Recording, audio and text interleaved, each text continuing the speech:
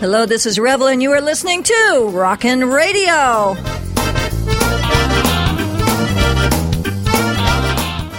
For timeline clarity, today is October 21st, 2008, so do not be confused by events mentioned on this program. I'm going to start off with my spot, so hang on. Please take the time to check out my websites, revelations.com, where you can sign up for my weekly revelations. When you do, you'll receive my latest ebook, 10 Most Asked Questions About Raw Foods.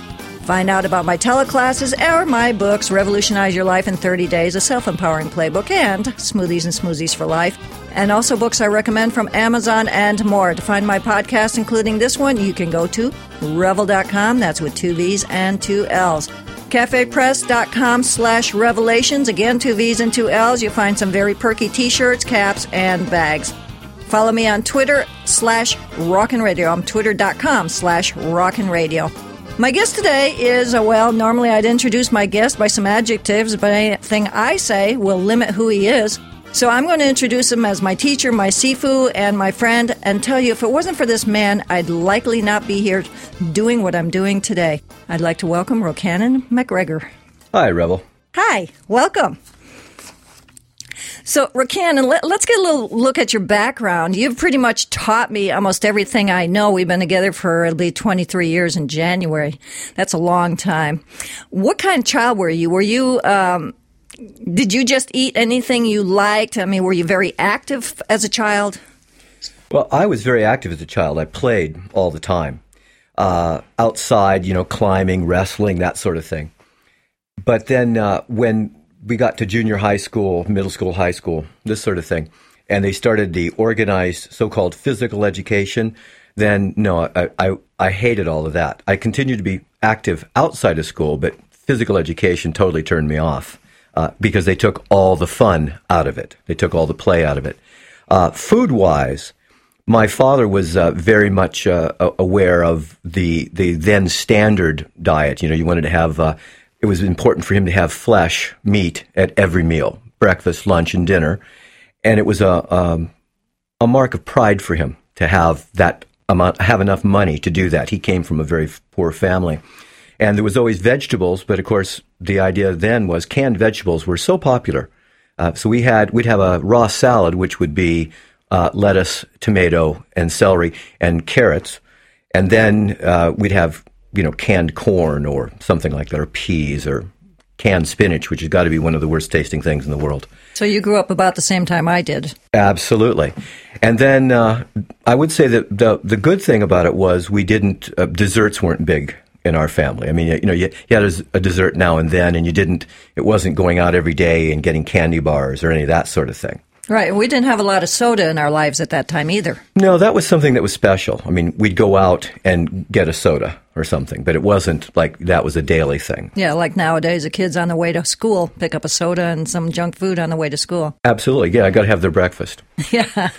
Yeah, so in my family, it was pretty much, the three squares was the idea. Uh-huh. And it wasn't until I got a little older that, we never ate out a whole lot, but we started eating out a little bit more and that sort of thing. And when I was out as a teenager, of course, we'd go to some place like a Taco Bell or something as kids. Mm-hmm. But even then, that wasn't a regular occurrence. Right. Probably. It sounds very similar to what we did. So you did 3 tours in Nam. Right. And when you came back, what happened? Something changed in your lifestyle to help you or bring you to where you are now. You've been a natural health practitioner for 34 years in January. Okay. Do you want to give us a rundown real quick about how that came about? Sure. I did the 3 tours back to back.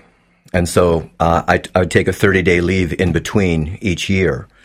But so mostly for 3 years, I was in Vietnam in the Marine Corps. And I was in the combat arm, of course. I was in the infantry.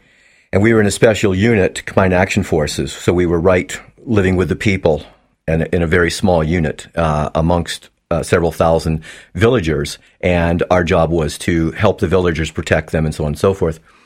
What happened is that I had sort of the usual malaria, dysentery several times in the first year, hospitalized a couple of times for it, several fevers of unknown origin. So it pretty much the first year ran me down. At the same time, I was learning how to live there. So the second and third tours, I didn't have as much physical debilitation, other than the debilitation of 24/7, you're on the constant alert, and you always have to be aware. I didn't realize, of course, at the time, how much that had debilitated me, because everyone else was pretty much in the same condition. And, matter of fact, I didn't plan to come home even after the third tour, but they offered me an early discharge because they were starting to wind things down a little bit, especially in our type of units. And so they gave me an opportunity to get several months early out. It was going to be like 4 years, right? It would have been a fourth tour, yeah, or part of a fourth tour, and they didn't really want to do that either. So they just, rather than try and take somebody home from Vietnam that had been over there for so long, they just would offer you an early discharge. So I took that, and what I found was when I got out, I had the time to really feel how bad I felt. I just wasn't feeling well, and they, of course, had passed me out on my physical to get out of the Marine Corps, and they said, "Oh well, we can either give you more tests or we can discharge you." And I thought, I'll take the discharge. And so what happened was when I was out, it was just lots of nausea, recurring fevers, just a general rundown kind of a feeling that wasn't changing. What do you attribute that to, or do you? Well, all I can tell you is that in the years since then, all the men that were in my unit are all dead, and they've been dead for a long time. Of course, we were in areas where Agent Orange had been used. I'm not saying that's what it is. I don't know. I do know that for myself, I was getting worse after I got out. Headaches that were just blinding. I guess what they would call migraines now. Just a lack of energy, needing to do things like thinking I needed caffeine to just get going and that sort of thing. And I'd never really done that before. And I'm thinking, okay, I should be getting stronger, and I'm not. And one of the things I realized was that I certainly had lots of food. In Vietnam, we didn't get lots of food. It was just one of those things where you'd sometimes go 2 or 3 or 4 days without adequate food, sometimes more than that. On my 19th birthday, I hadn't eaten anything for 4 days. And so one of the promises I made to myself was never to go hungry again. So I took that with a vengeance when I got back. I ate everything and never left anything, never left a glass of water on the table if I ate out, never left ice in a glass, always ate it all. So part of it was I realized that I was eating myself sick. Mm-hmm. And part of the difficulty was, of course, is that I didn't know anything about it. I was eating what was presented as the best food on the planet. Mm-hmm. Plenty of steaks, lots of meat, plenty of eggs, all the supposed good things. And one day I just woke up and I said, I just can't go on like this. I have to make a change. I'd already found just a couple of months before a very interesting system of natural healing, which I'd never even heard of natural healing. I had no idea what natural healing was. I didn't even know what a chiropractor was. And it was called the Touch for Health Foundation. At first, I thought it was total hoo-hoo magic stuff. And then as I got to know some people that did it, it started making sense, and I met the founder of the system, Dr. John Thie. I went through their training, and I was absolutely amazed at how differently I felt and what I could do to help other people. But I was still eating terribly, but not knowing I was really eating terribly. And so it was just gradual from there that it led me to more and more research into natural healing, the old nature cure doctors, and all of the vegetarian possibilities and so on and so forth. And back in those days, vegetarian, the word by itself, meant vegetarian. You ate food that was filled with aliveness. It didn't include dairy. You would call it being a lacto-vegetarian. That meant you had dairy products and vegetarian food, which would be seeds, nuts, grains, vegetables, and fruits, and sprouted foods, of course. And then, of course, it was the lacto-ovo-vegetarians. And, of course, what I wondered was, couldn't we also then say, as I was right at that moment, that I was a bovine porcine lacto-ovo-vegetarian? That meant I ate cows and pigs and chickens. Couldn't we say that? And I started realizing the absurdity of these kinds of distinctions. If you're going to be a vegetarian, it's got to be filled with aliveness. So that's what gradually got me to doing this work. I explored it. And of course, I was terribly resistant. I mean, I thought a salad was a onion ring on a hamburger. I thought I'd really, stepped out and was taking a health food leap if I did something like that. So it was huge for me. I actually hear that a lot. Well, I put lettuce and tomato on my burger. Absolutely. So what's that make you 1/10 vegetarian? Exactly. So let's just take one quick step back here. How many people are in a unit? How many men or women? Well, in the Combined Action Forces, we had 14 American Marines and one Navy corpsman in a Combined Action platoon. So all of them are dead except you? All of those men are dead except me. Yes, exactly. And I mean, the last one died, it must be now 12 or 13 years ago. Okay, but as we talked about off the air, is that not all of them died from illness? Many, there's accidents and various other. Absolutely, yeah. Okay. Did you notice when you were in Vietnam, though, or after you got out, about that it was a slow deterioration? Yeah, I mean, it wasn't just like automatic, all of a sudden you're feeling good and then you feel bad. Was there like a deterioration, and then when you got out, you started realizing how much you had deteriorated? No, it was actually, when I first got out, I got a sense that there was a deep sense of exhaustion, of course, after that many years in a combat situation.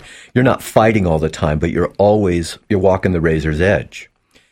So what happened was, when I got out, I wasn't feeling good with the fevers and the headaches and things, but I noticed they started getting even worse, which you'd think would be the opposite. And of course, I didn't have the understanding in those days to even imagine that the supposedly good food I was eating might have been a contributing factor to making me feel even worse and debilitating me even further. I had no idea at that time. Yeah, one would have thought that being in Vietnam and not eating or eating very little or eating sea rations would have been really the thing. But then you come out and you feel even worse eating what's supposedly good for you. Absolutely. And actually, I was fortunate when I was in Vietnam because I actually had an opportunity to train with a Vietnamese doctor. Just helping in the village. I liked him as a great old man, and he did acupuncture and all sorts of things, which I thought was pretty crazy, except I had a pinched nerve in my arm, and I was going to go into the rear. He worked on me twice, and my arm was fine. So being exposed to him, I actually learned things I didn't know that I was learning. For example, I noticed that the villagers themselves, who were incredibly hardy, incredibly strong for their size, had tremendous endurance too, that what were they eating? Mostly rice, a few vegetables. Very rarely would there be some fruit, but there would be some fruit, not much. And that was about it. There would be occasionally a little bit of fish, but they had fish. I mean, it would be like a few little pieces per person. I mean, less than a forkful. Wow. And I didn't put that together. I saw it, but I didn't really realize that had some significance to what they were doing. And also, they all got a tremendous amount of daily physical activity, and vigorous at that. And so I didn't get at the time how significant movement and food, proper food, was. It wasn't until I got out and I started doing what should have been and was thought to be the best, and I kept feeling worse. It just wasn't working for me. So after you got out, what happened? Where did you go? Well, it was interesting. When I got out, to go from 3 tours in Nam, I was discharged actually in a period of 4 days.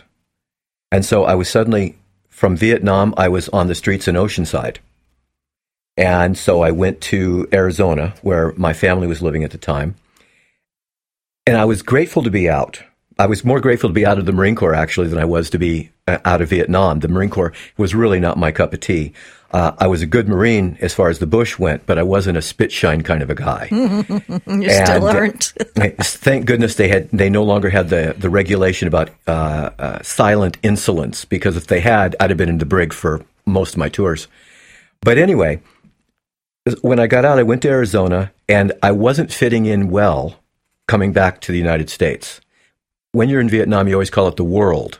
But when I got back to the world, there was a level of superficiality that I just didn't find pleasing. Many people were against veterans, and we weren't supposed to talk about it. And I'm a storyteller, so I tell my story. It was part of my healing, actually. And most people didn't want to hear it, and they called me baby killer, and I never killed a baby. I never saw a baby killed, sort of a thing. So, I mean, I was fighting Viet Cong or North Vietnamese Army regulars. I mean, that's who we were killing. And as they were trying to kill us, it was a war. But anyway, it was an unusual setting for me to find myself in. People who had been friends that didn't want to talk to me because I'd served. So that was very hard for me. I went out and built myself a lean-to at Wolf Creek, Arizona. I just took fallen logs and made a lean-to and lived there for 6 months.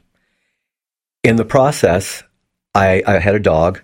In the process of that, I would sometimes be eating, because I had next to no money, nothing but baked potatoes. I'd go in and buy a 10-pound bag of potatoes each week, and that's what I would eat during the week and live out in the mountains. I'd walk the mountains with my dog. I did a lot of just like sobbing, crying. It was just a lot of that sort of thing. And, you know, the idea that men don't cry, maybe most don't, I did. And there was a lot of grief that was coming up. I'd lost a lot of guys that I knew while I was in Vietnam that were close friends. And so it was just sort of that, and then the shock of coming home and not being welcomed, feeling very isolated. And the safe place to me felt like the lean-to. And I would go down and break the ice on the creek in Wolf Creek and sit with all my clothes on in that ice-cold water and just breathing to just try and make it through the day sometimes. And I might spend an hour in that and then get out and move until I'd warmed up and then do it again. So not knowing it, I was already starting cold therapy treatments on myself, not knowing it would be good for me. But it was one of the things that helped me get through the first few months that I got out. So a lot of Vietnam vets and even other vets from other wars haven't done that. Right. And they've suppressed a lot of the stuff that they went through, which has gotten them on the streets as homeless, made them nuts and everything else. And what you did kind of brought you to, well, obviously it brought you to where you are now. Well, it's interesting, too, because as we're talking about it, see what happened for the first few months, I was on my own mostly, out in the mountains, and eating a lot of potatoes. I'll tell you, I ate lots of potatoes. And it was when I came back in, and I started, getting a job here, a job there for a while. I wasn't good at keeping a job because I didn't like the way they treated me. And I had decided when I was in the Marine Corps, never again was someone going to treat me without respect and think I had no choice about it. In the Marine Corps, there's not a lot of choices. So it wasn't until I got back doing that I started eating the standard American diet. And that's when I actually started feeling even worse. But again, I didn't realize, I didn't put that together. I was making some money. I was living inside a house, all the things that you'd think would be better for you, given how I was raised. So you felt better eating just potatoes, though? Oh, absolutely. And walking the hills. I wasn't having the fevers. I didn't feel any of the upset in the digestive system. The scarring that had happened to my esophagus wasn't bothering me. I was actually feeling better than I even had in Vietnam. It wasn't until after I'd spent a few months there in the mountains, and then I thought, okay, you got to get yourself together and live the way you're supposed to. Yeah. And that's what started killing me again. Okay. And now you went to Orcas Island, Washington. Right. That was for the Polarity Health Institute. What caused you to go there? Well, it was interesting. I'd been doing the Touch for Health teaching the classes. I was also working with people individually, and I had a couple of phenomenal healings that just blew my mind. I mean, the people told me what was happening. I said, I don't know. Look, here's what I know to do. I'll do it. And we got some incredible results. But I knew that this was only the tip of the iceberg. And in those days, it was hard to get additional information. There just wasn't that much around that was easily accessible. No internet. There wasn't much of it that had surfaced at that point. But a friend of mine that was also a Touch for Health instructor said, hey, I got this brochure, and these people are putting on this program for 2 days down at the yoga center. And I thought, I don't know. But then he told me what it was polarity therapy. And what happened for me is a couple months before, a friend of mine who was a chiropractic student had given these books by Dr. Randolph Stone, the founder of polarity therapy. And as I was reading them, it was the most profound information I'd ever read, so profound I couldn't make sense of most of it. I ended up reading the books 5 times, underlining, extracting what I'd underlined, reading that. And I started to make gradual sense of it. And now here was an opportunity to go and take a 2-day introduction to this polarity therapy. And I thought, okay, I have to do this. And it was fairly inexpensive at the time, which was still more than money than I usually had, but I did it.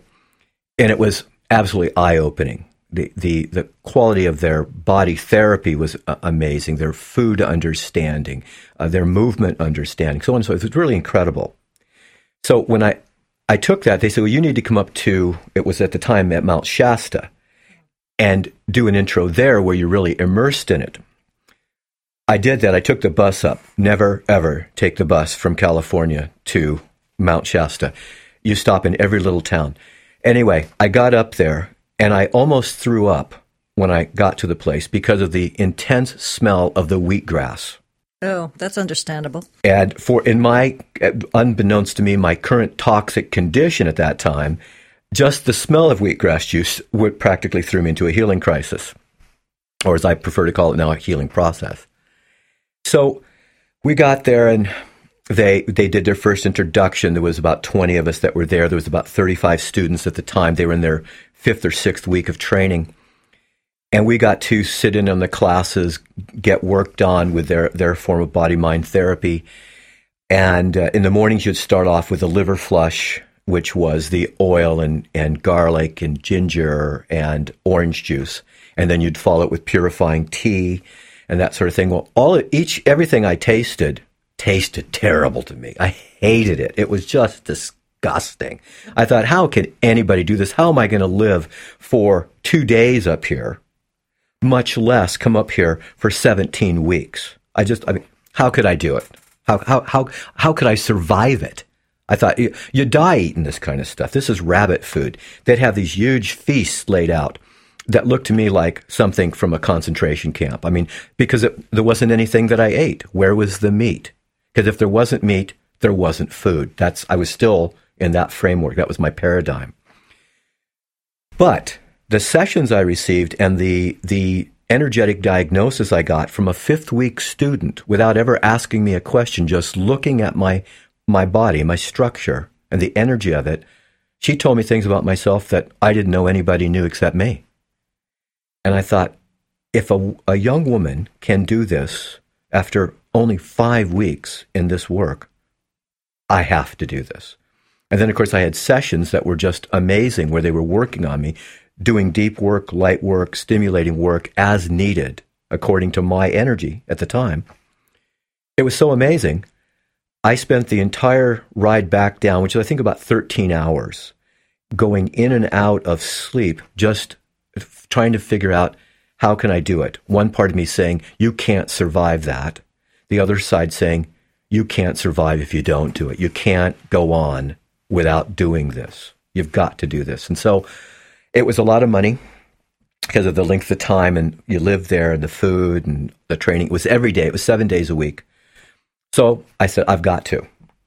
And so that's what I did. I managed to get the money up and borrowed it and so on and so forth, begged, borrowed. I was ready to steal it if I had. I knew I had to go. So I went and did that 17-week training, and I was a hard nut to crack. I was great. I did the sessions every day. You had to work on people every day and be worked on every day. You had to take all the classes, and if you broke a guideline, you get kicked out. Of course, I broke many guidelines without letting them know that until 2 days before graduation, and somebody turned me in, this fink. Yeah, I got finked. And it was wonderful because it's exactly what I needed, because I had everything I needed from polarity therapy, except I had no intention when I left there of being a vegetarian. I was going to do the mind-body therapy, the movement, all their healing practices with hydrotherapy and heliotherapy. The energetic understanding made so much sense to me. I understood my life and everything I'd done, my relationships and everything else with so much more clarity. But I couldn't figure out how in the world I would ever do the vegetarianism or enjoy it. And I knew if I didn't enjoy it, I wouldn't do it. So the bottom line was, 2 days before graduation, I got turned in for breaking the guidelines. They put me in the center of a circle with 15 of the main instructors and the founder of the school. And basically, it was a little bit like I imagine at a very low level being indoctrinated at or interrogated by the enemy, because they were ready. About half of them were ready to kick me out right now. And so, but I don't tend to break down under situations like that. I tend to rise to the occasion. And what I got right away was I was so happy that I got turned in. They brought the guy forward that had turned me in. He said what he knew, that the guidelines I'd broken. I told him a few more guidelines I'd broken. But what I told him most importantly was that I, at this moment, got it. And so it was about 4 hours of this grilling interrogation. I was waiting for the rubber hoses. And they got that I got it. And for the next 2 days, I went around making amends with every person that I had been mean to, made fun of because they could do what I could not do, basically, right? And of course, I had thought I was just being reasonable and a rational person, and so on and so forth. But I hadn't been. I had been protecting a belief system I had. And then what was incredibly amazing to me was that so much of this food now tasted good to me. I would put the same food in my mouth that had tasted terrible for 17 weeks, and it tasted totally different to me. And people I hadn't liked, I suddenly liked, and I realized, oh my God, it's all about me. The filters I was looking through, the perceptual filters, had totally distorted my view. And so that was my beginning. Of course, I left there knowing everything I needed to know except the food, because I hadn't paid any attention during that time, hardly. Oh, okay. And so it was several years then of my investigation to get to the food and really be able to integrate that. And I have to tell you, Rebel, I would not be doing the work I was doing today if I hadn't shifted the food, because when you shift your food paradigm, everything else shifts because you're not doing what 99.9% of the people are doing on the planet. The body therapy, the mind therapy, the movement, and everything else is important, and it's absolutely essential. But you got to have the food with it too, because it's lifestyle. I teach this. I've been teaching it for 34 years. Most people won't do it, and I understand the challenge, but it's all about lifestyle. If you don't change your lifestyle, you're just doing bits and pieces, then it's like islands amidst a tumultuous ocean. You can be okay on the island, but God help you if you step one foot into the ocean, it'll just suck you right away. Well, that reminds me of, there was a marathoner named Jim Fixx who thought as long as he ran, as long as he moved, he could eat anything he wanted. And my understanding is he had an addiction to chocolate bars. And I don't mean raw chocolate. I'm talking like the regular chocolate bars. And I believe he died at 43 of a heart attack. Yeah. So, yeah, it's a whole thing. It's a whole system, right? Right. And unfortunately, you know what's happened now, there's all these people that call themselves vegans. I thought that they meant they were from some other planet. I wasn't sure about that. And I see them in there, a lot of them, they seem to be vegan Nazis. They seem to have this edge of like, if you're not vegan, and they have all these things. I'm not that kind of vegetarian. I'm a vegetarian who wears black leather jackets, and I have cowboy chaps, and I have leather holsters, and so on and so forth. I've never really had a cow that was a friend of mine. I don't care if people eat meat. That's not my thing. I changed because when I changed, I felt so much better. I don't have recurring malarial attacks now. I don't have migraines. I don't have headaches. I haven't taken so much as an aspirin since I was discharged from the Marine Corps, which was 1970. I haven't seen a medical doctor since 1970. At first, the first few years, I was just suffering. But since I got in this work and began this work in 1975, I haven't needed anything like that. I've been my own doctor when it was needed. That was including a couple of motorcycle wrecks, severe injury in the martial arts for the knee, where a friend of mine who was a surgeon said, look, you're just never going to walk again if you don't have your knee operated on. And as you know, after that, I mean, I ran mountains and did everything else. It took me a couple of years to get the full healing, but I did it without the surgery. And so all of it goes together. And when I a lot of the vegans I talk to, they don't do much movement. I'm not saying none of them do. I know there are some vegan athletes, and I salute them. I'm talking about the people that are sitting there saying they're vegan while they're drinking a Diet Coca-Cola. Mm-hmm. Because there's no animal product in it. They say they're vegan. They may be vegan. That might count for vegan, but as far as I'm concerned, it doesn't count for vegetarian. Vegetarian comes from vegetas, which means basically filled with life or filled with vitality. If you're eating foods that aren't filled with vitality, as far as I'm concerned, you're not a vegetarian. Well, many of us call them junk food vegetarians now. Right. And what I hate, though, is, and there's also like California vegetarians. Oh, geez, I think they're supposed how much fish and chicken do you eat? Yeah, exactly. And I'm a native-born Californian, and I don't eat chicken and fish. I am what I call a true vegetarian. Mm-hmm. And I didn't start that way. I started off as a lacto vegetarian. And it took me a long time to get to it, to be really a true vegetarian. As I did, though, I felt better and better. Just in the same way that as I made daily vigorous movement that was playful and joyous and spontaneous and invigorating a part of my daily process, I felt better. Years and years ago, when I started the hot and cold shower treatment, the hydrotherapy treatment, every single day, I felt a lot better. Each one of these things goes together. And so to just do food, or to just do movement, or to just do meditation, or to just get body therapy, or to just do a body-mind therapy, will you get changes? Of course. Some of them you can even sustain. But many of these things, people do it in such a way they're not sustainable. And if you don't sustain it, you lose the gains you made. So it's like people that go and get Rolfing. They get their 10 integrative sessions. They feel better. They look better. They move better. But the bottom line is, even at the level of the physicality, if they keep doing what they did to get themselves the way they were before, they'll get themselves that way again.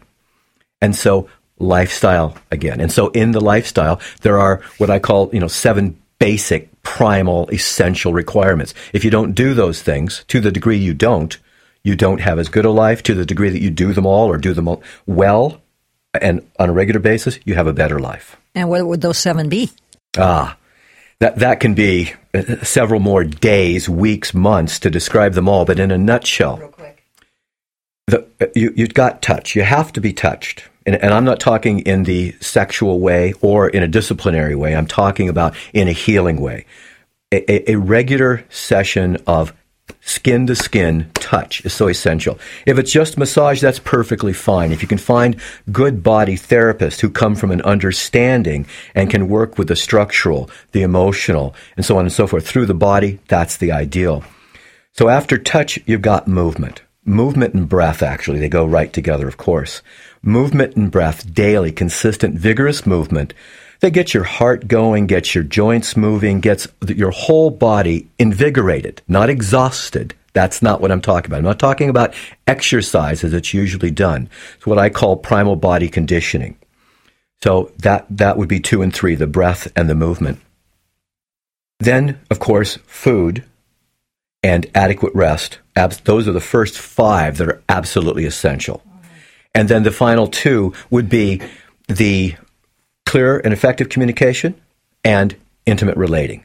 And I don't mean just intimacy with one person. I'm talking about the intimate being intimacy, so that you actually have intimate relationships with a number of people that you can really share your life with, where you don't have to be guarded.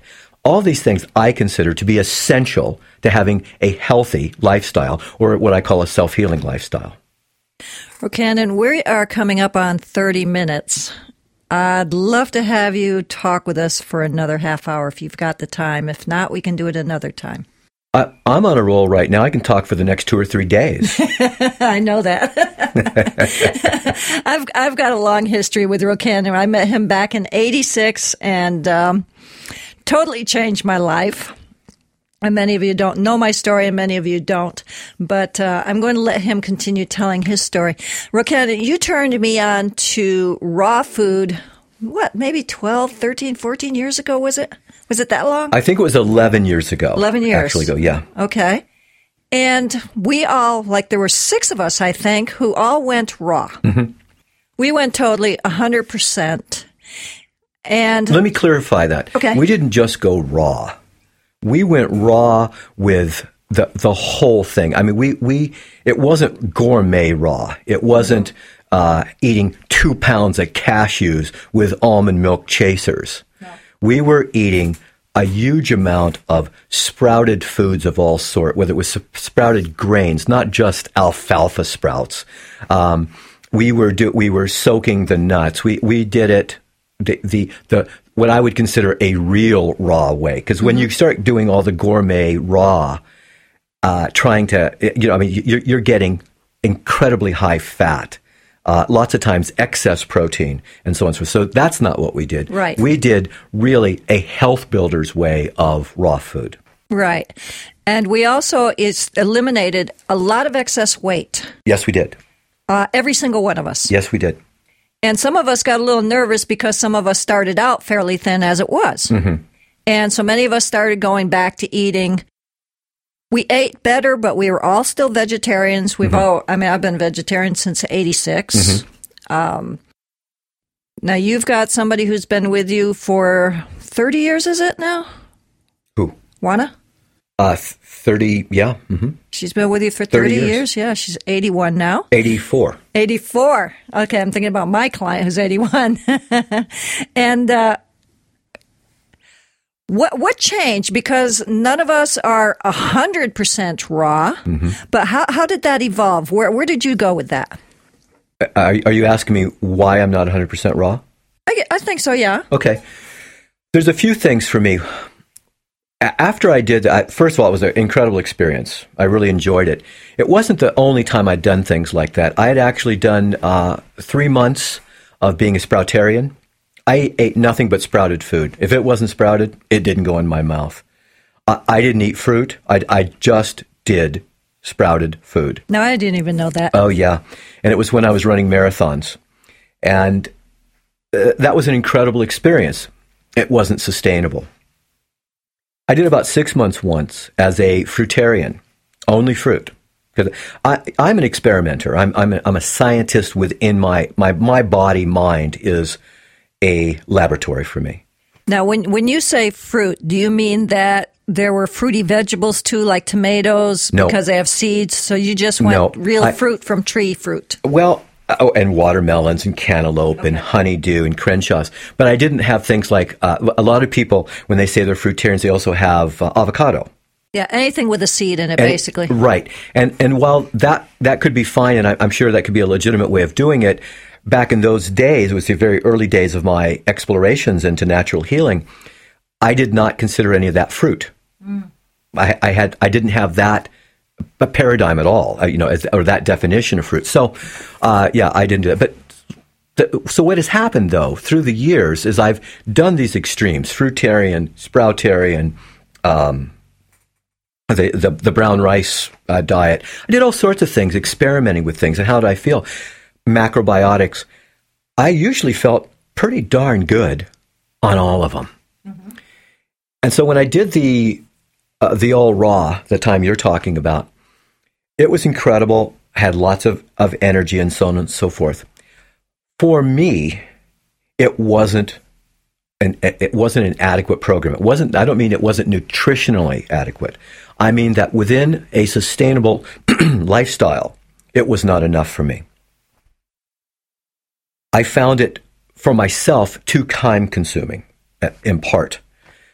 Another thing was, I just still enjoy, and I for you raw foods vegetarians out there, I'm okay with it if I still have addictions I haven't gotten over, that I like cooked food. I have no problem with that. But I also noticed that man, when he first found fire and figured out to heat himself up, keep the animals off, and make foods more edible and digestible to him, that he did it. And he's never stopped. And so I look at that, and I'm totally behind 100% a lot of raw food in anybody's food program. Mm-hmm. But for every single individual, the key word is individual. And so you've got to do what makes your heart sing. And I mean that at a physical, emotional, mental, and spiritual level. So eating a lot of cooked food, just cooked food, doesn't work for me either. But having a blend, I found, is incredibly sustainable, effortless for me to do, and I have as much or more vitality than I did when I was all raw, and much easier to sustain. So for me, like any meal, to be good has to be delicious and nutritious. And also, I want to get more energy out of eating the food than how much energy I had to put into making the food. I have all sorts of creative things I do in my life. I don't want to spend most of my waking day, as primitive man did, trying to get his food in his mouth, getting food and getting it in his mouth. That's not what I want to do. Well, that was part of their exercise, and their movement was consistently going after animals or being chased by them. Hunting and gathering. Sure. Some of the first separation of labor, division of labor, was the men would go out hunting the animals, generally speaking, and the women would be gathering the roots and berries, and the children, and whatever else they could get, because basically anything they could get to eat, they ate. Right? So I'm not in that situation. I don't have to do it that way. I don't even care whether primitive man eating meat was the way to go. I'm not primitive man. I don't run around all day long. I'm not being chased by any predators. Man has made himself the greatest predator on the planet. We kill everything, including each other. And so the bottom line is, I look at my life as an evolutionary lifestyle. And I salute anybody that does all raw and is healthy. But if you're all raw and you're not healthy, obviously something isn't working. It may not be the raw food. It may be something else. Sure. And also, I don't want to make my life about food. I make my life about living life intently, joyfully. And so I eat lots of raw food. I eat more raw food in the summer and the spring. I eat more cooked food in the fall and the winter. Now, in California, of course, our falls and winters aren't much. But in the colder time, I find I like warmer foods. Now, I also have learned a lot of ways to heat foods at low temperature or don't heat them much. And I always include raw and sprouted foods with cooked foods. So if I make a soup, I turn on the water, bring it to a boil. It's done. I don't boil the soup after it reaches its initial boil. And then when I serve it, I add a lot of raw vegetable to it. So I've got a few things, the harder things like maybe yam or a potato that's cooked, and then the carrots and celery and many other things, burdock root, I just put in raw. Mm-hmm. So you're still getting the raw enzymes and all the nutrients and everything that's still... Well, I'll give you an example. Before I came this morning, I had my breakfast. For breakfast, I had it cooked in my grain cooker, I had rye. So I had some rye with some sprouted raw kamut sprouts. And then I had some Japanese persimmon and cantaloupe. Mm-hmm. I put some sprouted sunflower seeds on that. And I had that with a mixture of apple and ginger juice mixed with purifying tea. Wow. So I had all sorts of incredibly delicious flavors, a wide variety of textures, and all these things are important to food. Mm-hmm. Textures, the amount of vitality in the food, the way it was prepared, how it's served, how it's consumed, the color of the foods, the scent of the food, how the flavors combine. All of this goes together to create a wholesome diet. And so this morning when I was finished, how do I feel? I feel absolutely satisfied, because that's one of my keys. Eat to satisfaction, not fullness. Mm-hmm. Unless fullness and satisfaction occur at the same time. Most people eat to being stuffed. And then they don't eat again until they're hungry, maybe, but then they stuff again. Yeah. For me, I found, from my personal lifestyle, I eat generally 3 or 4 meals a day with a couple of snacks. In the same way that I do movement snacks through the day. I get up and do my primal body conditioning, or what I call my there's walkabouts in Australia that the Aborigines do. I do playabouts. I get up in the morning and go out and play for an hour or so. But then during the day, I take movement snacks, because if I don't move except my primal movement in the morning, I don't feel as well. So if I take a few 2 to 5 or 10 minute breaks during the day and do some simple body weight conditioning, I feel tremendous, and my energy is better all through the day, and I sleep better that night too. Well, I know one thing. You're my age. Actually, you're... I'll be 59 in a couple of weeks. Okay, 10 days. So you're a few months younger than I am. Uh-huh. And you've got more energy than many 2-year-olds. That's true. Because I know you've got some female friends who you play with. Yeah. And it's like a tag team sometimes. Absolutely, yeah. Sometimes, actually, I'll go out and do my nature play with one of my partners, and then the other one will come up to the park, and I'll do the whole thing again, except it'll be something different, but it's still, getting out, doing the primal body movement. Yeah, and then you'll wear that one out and look for another. I have been known to do that, yeah, on weekends even. I'm ready to go on and not even charge anymore, and everybody else is pulling their hair out, just wishing to God I would stop. Would he just please stop? Yeah. And I don't sleep a whole lot either. I've been sleeping more lately. I've been getting like about 6 hours. Mm-hmm. But generally speaking, most of the time I get 4.5 to 5 hours sleep. With an occasional every few weeks, I'll do maybe 10 hours. For a night or two, and then it's back to about 4.5 to 5 hours. Lately, as I say, it's been about 6. Now, what you're doing obviously works for you. Absolutely. Now, people will say that you have to take a break between moving, like, you do so much movement, and then you have to take a day or two off. I know you've not done this. Could you tell us a little bit about your movement program? Sure. What happened was 828 days ago, as of today, I woke up. I was in a beautiful place. I was down at a friend's ranch where I have a cabin. And I woke up in the morning there with two of my very good friends. They weren't up yet. We were in this big, beautiful bunkhouse. Beautiful, 200 acres, surrounded by mountains, pristine. It was gorgeous. And I didn't feel good. Emotionally, I didn't feel good. And I said, that's not okay. I have zero tolerance for not feeling good. I love to feel good. And I said, okay, so I'm going to get up and move, because I know movement is one of the keys to feeling good. So I got up, and, I'd been doing regularly for years and years and years, since way back in the 70s, yoga, and later on, starting in the mid-'80s, I started with Qigong. And I did Qigong every single day. But I knew I needed more than Qigong. I just felt like I had to have more vigorous movement. So I did that. And within a few minutes, my emotions went, let's say they were at a 20, and 100 was the top. I was at 150. And I went, boy, it's that simple. It's so good to remember that. I said, it's good to remember that, but I want to live like this most of the time. And then I thought, why did I put the qualifier most? I want to live like this all the time. And then a voice said, oh, but that's not realistic. And I said, whoever said that, get out. I'm going to make it realistic. So I began a process. I continued on with my movement, and I saw a rock along the road, the dirt road there, a big one. I picked up that rock, and I threw it.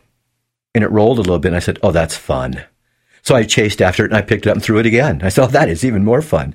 So I turned around and threw it over my head, and that was great. Kept on doing it. Long and the short of it was, I did it for about an hour and a half, and my two friends woke up, and they said, what are you doing? I told them, they said, oh, wake us up the next time. I want to do it with you. I said, let's keep doing it.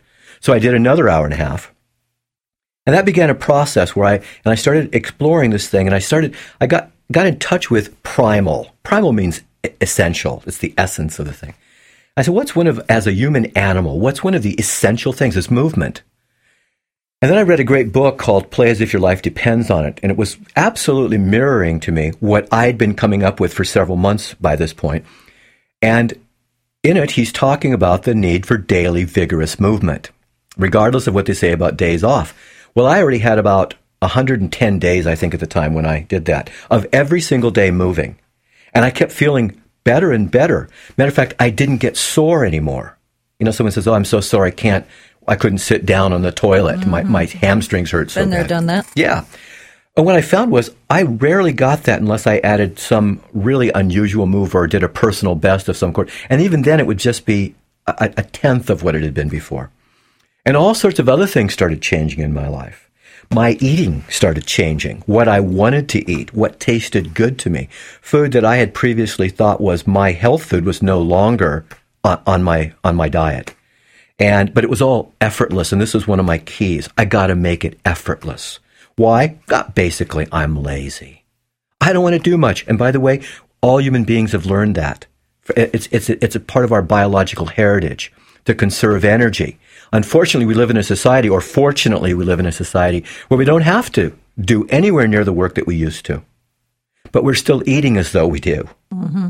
And so what happened was I started resetting myself through the movement, the breath, the touch, the food, but with a whole different foundation of playfulness. No seriousness, no counting calories, no counting repetitions, no keeping track of what weights we use. As a matter of fact, we have used no barbells or dumbbells at all. We started off with rocks and limbs and logs and stumps. We went to sledgehammers and kettlebells and sandbags and power ropes and kettlebells and iron clubs and wooden clubs and elastic bands and so on and so forth. And so every single day we're doing something differently. And because we're doing something differently, our body is constantly in its adaptive mode, which is one of our greatest things as human beings, is our ability to adapt to stresses and environmental situations. By doing that, it's brought about incredible changes. The people that joined me in it, and several of them, to the degree that they've gotten the understanding that I teach about it, they've enhanced their already high levels of health and well-being right through the roof. You know most of them. I do. And you've seen, I mean, how about the one that she was a competing gymnast and a bodybuilder and everything, and now she's in the best shape of her life. Oh my God, she's amazing looking. At 41. It's just amazing. Yeah. We've only got a few minutes left, so I want to talk about real quick gyms. What do you think about gyms nowadays? I know because you and I used to go to the gym. Sure. We used to go to a bodybuilding gym, not what they have nowadays. Yeah, Black Iron Gym, sure. I say this, look, if it's between a commercial gymnasium and never getting off your couch, get yourself down and go to that gymnasium. If you can get yourself outside and moving, that's the ideal. If you can get away from machines, overall, I would do so. Machines, they guide you too much. You're missing all the intrinsic connections and the joy that comes from increasing your ability to move gracefully and powerfully and dynamically, right? You're missing too many bits and pieces. And so that's why you find so many injuries. You know, it's incredibly rare in primal body conditioning for us to have an injury because we pay so much attention to our bodies and we do what is right in that moment. And of course, we've had tremendous success as far as physique, weight loss, weight distribution, weight gain. I mean, whatever people have needed, they've found that from doing this has made a huge difference. And it's not the neurotic exercising just to get the endorphins going. It's the playfulness. A man just wrote me, he's 354 pounds, 62 years old. And he goes, how do you make yourself do that every day? And I wrote him back and I said, I don't make myself do it every day. I have to make myself not do too much because it's so much fun. Same thing with my eating. Same thing with all the other gates. So are you finding, though, that people can only allow themselves so much fun, and that's part of the problem?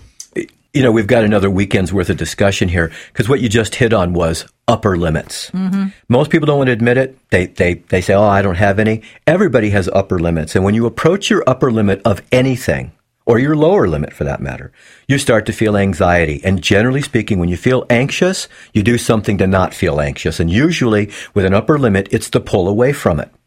And so people will start to feel good and then make their excuses of why they stopped doing what made them feel good. And of course, as I know and you know, if you want to be well, you do the things that make you feel good. And if you want to be in hell, you do the things that don't make you feel good. And most people are so conditioned to not feeling good, it feels familiar and safe. And feeling good is so unusual. It's such an incredible phenomenon. And also, many people can't even recognize it, that it's hard for them to sustain themselves at those levels. Absolutely. Rokana, where can people find out about you? Well, the best way to find out about me is to go to rokanen.com. Because there I've got various blog pages with videos and essays, photographs. More of them will be going up. You can find information about where to get equipment, about food, about beauty, about sessions. This is something it's just evolving now. It's been up for, I don't know, just not even quite a year yet. I'm not putting excessive amount of energy into it because I want to make it organic. It's got to be playful. It's got to be fun. It's not for everybody, but it's for everybody who wants to get well, who wants to live great, who wants to be powerful, dynamic, and expand their health span so that it's as long as their lifespan. And so Rocannon.com, that's ROCANNON.com, and you find me. And the first thing you see when you come to my website is me, a great big smiling picture of me and a bunch of my clients. And that's exactly what I want you to bring into the website is joy and happiness, some open-heartedness, open-mindedness. Take what you like and leave the rest. It's all free. There's no cart, nothing costs a penny on Rocannon.com. Okay. You've also got YouTube videos. Where can they find those? YouTube videos, you can actually find them from my website, if all you want to remember is Rocannon.com, or you can go to YouTube and type in Zen Kahuna, Zenkahuna, Zen Kahuna, and that will, as one word, and that will take you to my videos. And those videos are all about primal movement and various ways that I do it and so on and so forth. They give you ideas on getting yourself out and moving. One quick thing, a woman wrote me from that, a friend of yours, actually, a woman that you knew, and she got her so excited about all that she got out in the snow and sent me a picture up on a 20-foot snowdrift, rolling snowballs with an ice pick, digging into the ice and doing primal movement in the snow in Minnesota. I salute her, and she's crazy, and I love that kind of craziness. And you know what? She has stopped doing that, and so she's going to have to listen to this, and when she hears it, it's going to get her back out again. Absolutely. Come on back out. Don't get frozen out there. Come on, put that energy in there. Good. Way to go, girl. Come on. Rocannon, thank you so much for taking the time to be here. This has been phenomenal. Oh, it's been a pleasure, Revel. I enjoyed it. All right. Don't go away. Thank you for listening. We'll be back next week with another episode of Rockin' Radio. Please feel free to go to rockinradio.com. It's RAWKIN radio.com to purchase books and DVDs by all of my guests to help keep this program on the air. If you would like to advertise on or sponsor this program, please contact me at spillyourbeans@rockinradio.com. My engineer is Bo Astrup. I'm Revel Revity saying, remember to revel in life and always play with your food. Bye for now.